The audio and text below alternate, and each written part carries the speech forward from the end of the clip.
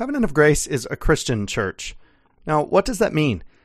People who love God and believe the Bible can draw lines in different places. But at Covenant of Grace, we've decided to draw the line at the Apostles' Creed. It's a very concise creed, and so it certainly doesn't speak to everything we believe or everything that's important about Christianity. But as one of the best, oldest expressions of the Christian faith, we believe it does a great job of defining what it means to be a Christian.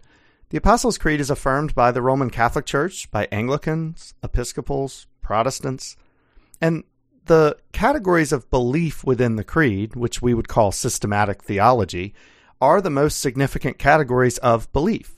The Creed talks about God, theology proper, Christology, pneumatology. It talks about man, anthropology. It talks about redemption, soteriology, and it talks about life and the church, ecclesiology. Theology is what we believe about God, and the Apostles' Creed affirms that God is one. Christians are monotheists. There are not multiple gods, there is one God.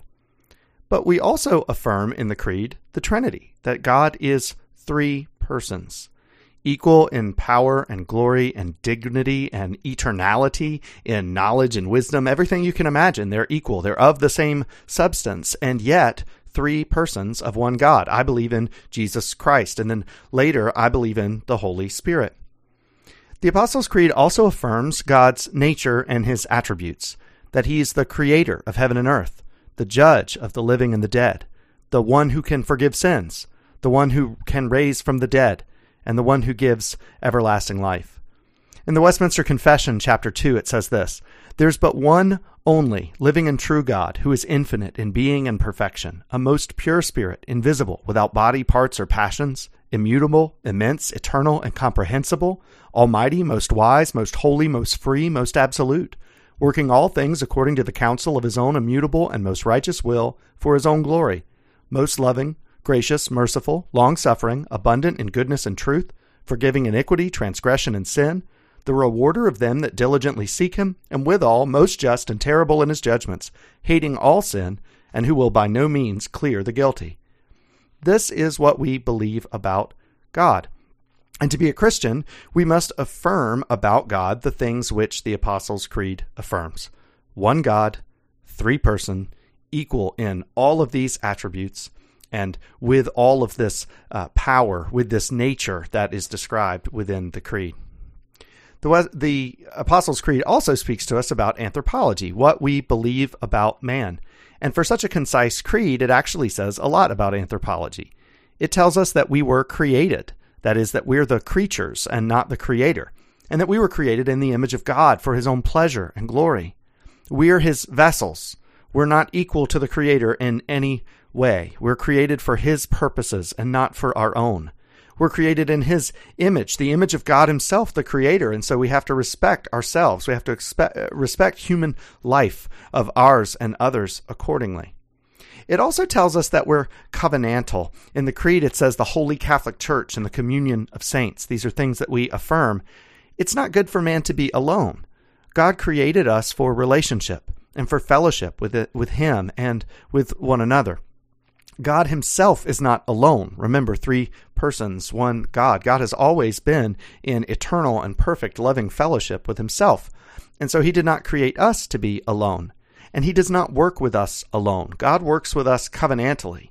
The Bible will talk about Adam as our covenant head, and that Adam's fall into sin brought the punishment for sin not just upon himself, but upon all of mankind. He was our federal head, our representative.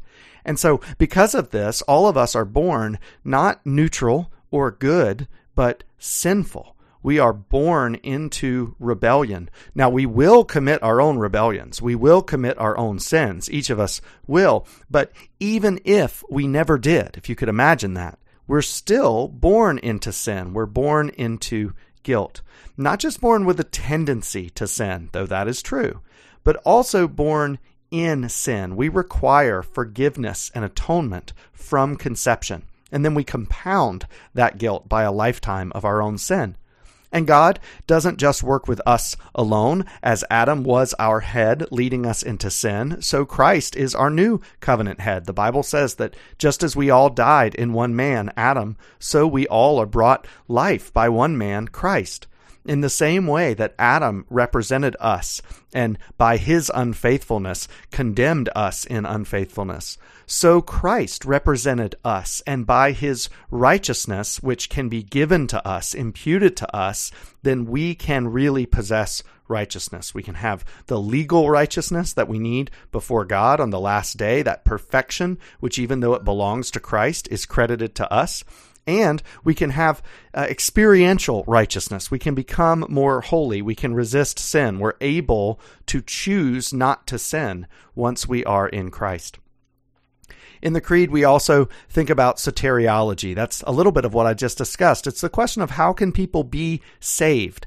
Since the punishment for sin, even one sin, is death, and since all of us are born into sin and add our own sins, we are all deserving of death.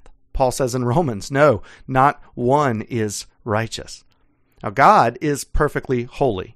And so for his part, he cannot fail to punish even a single sin. Every sin that has ever been committed must receive the wrath of God. If God failed to do this, he would no longer be holy. He would no longer be just. And so he would no longer be God. He would just cease to be. All sins must be punished. And God says that the punishment for those sins is death.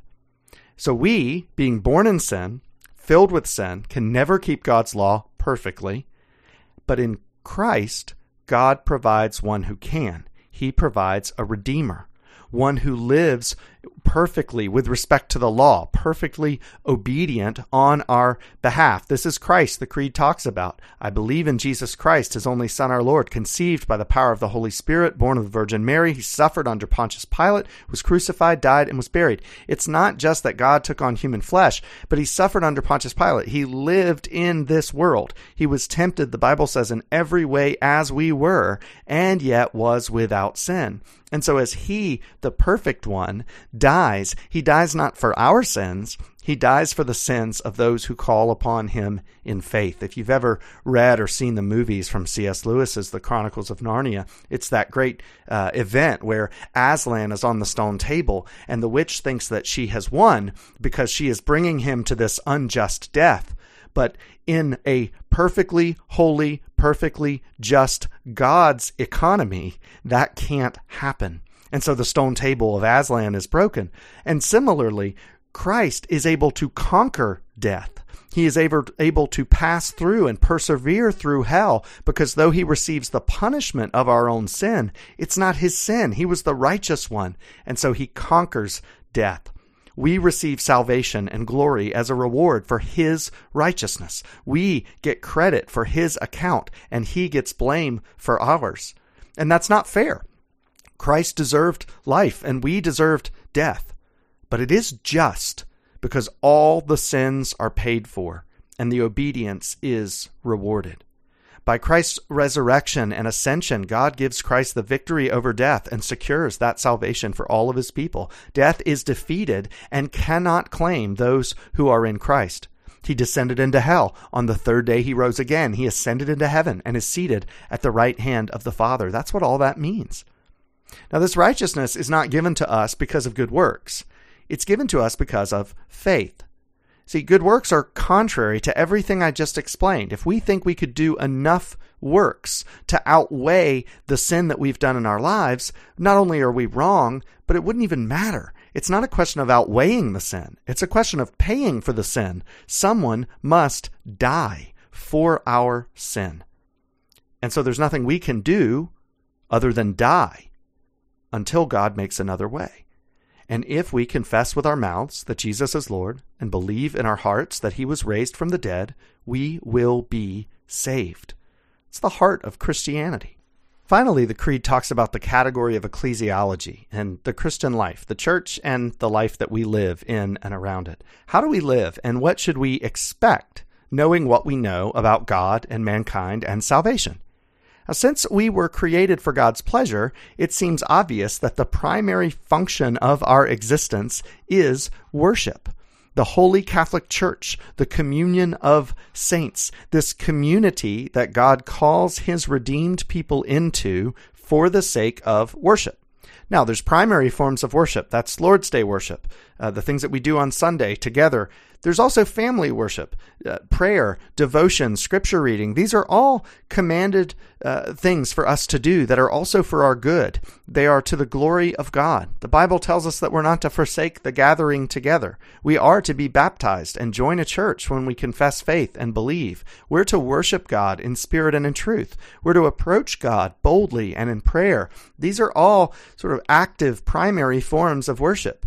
But in a sense, all of life is worship. There's these secondary forms of worship. Living an obedient life, loving your neighbor as yourself is the greatest tangible display of loving God with all your heart, mind, soul, and strength that you can ever do.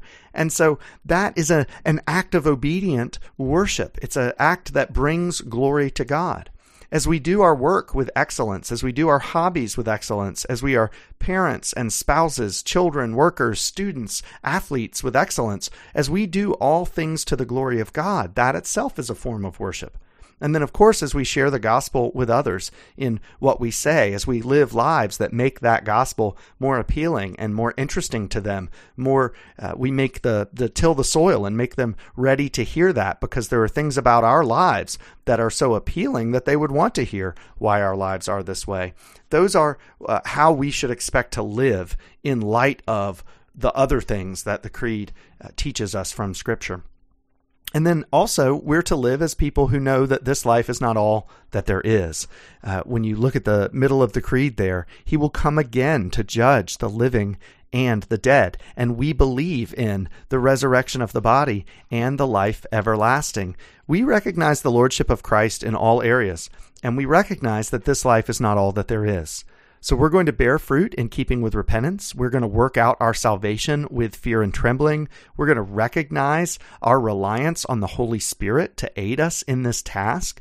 And as we do all of those things, we're not just doing them for this life. We're doing them with an eye on the world that is to come. We recognize that there is an eternity ahead of us, and that the greatest thing that a person could ever do is to live out that eternity in the presence of God. And so that has a lot of impacts for how we make decisions and for what matters most to us in this life. It's not the stuff we can get. It's not the temporary enjoyment or the immediate happiness. Those are wonderful gifts from God. What matters more than those is eternity. Are we dwelling now in the presence of God so that we can expect on that day to dwell with him and then to do so forever? There are a lot of ways that people can decide what it means to be a Christian or not. Ultimately, it's only the Holy Spirit, God himself, who can judge hearts, and Jesus himself, who will judge us on the last day. But he does call the church to speak clearly and to tell people what is this narrow way? What is this narrow gate that God calls us to pass through? And as a church, we've decided to define those parameters around the Apostles' Creed. Again, we believe more than is in this creed, and we believe some of the things that the creed doesn't speak to are really important. The Nicene Creed unpacks the full divinity and the full humanity of Christ in a way that the Apostles' Creed, just for the sake of brevity, doesn't do. But to be gracious with one another, and for the sake of tremendous clarity, when the question is, what does it mean to be a Christian? We say, I believe, without hesitation and without reservation, the Apostles' Creed.